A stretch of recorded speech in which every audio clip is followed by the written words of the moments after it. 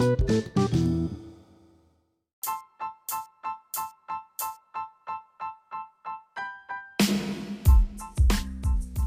ocean is my refuge. The ocean is a gift to all who passionately enjoy it. It brings me peace and calm in a busy world. Each summer, when school ends and soccer takes a hiatus, I move to Kennebunkport, Maine for the summer. There is much to love about this town. My friends from all over the country. My job is a CIT teaching tennis, the local Ben & Jerry's and candy shop, the beaches, skimboarding, and tubing. But I'd trade it all for my time on the water. This summer, I spent every free moment on Nemo, a small whaler I learned to drive early in the summer.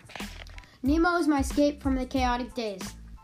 One day in late July, I took Nemo out past the jetty to the mile marker. The seas were fair, with small rolling swells. My goal was to catch mackerel to use as live bait to catch striped bass back at the docks. I cast my line, and it was not long before I had 5 in my live well. One might think with a bucket full that I would head back home, and yet I always seem to find a way to prolong my time on the water. On the water, time stands still.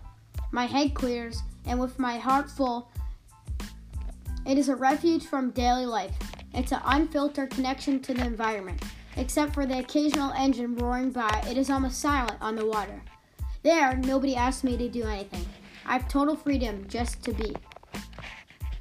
I know it's not realistic to think I can always have this peaceful, carefree time, but I cherish it.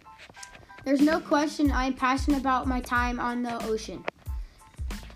I would never presume that you are, but I hope that you have a place that you're passionate about that brings you calm and peace, and visit it as often as you can.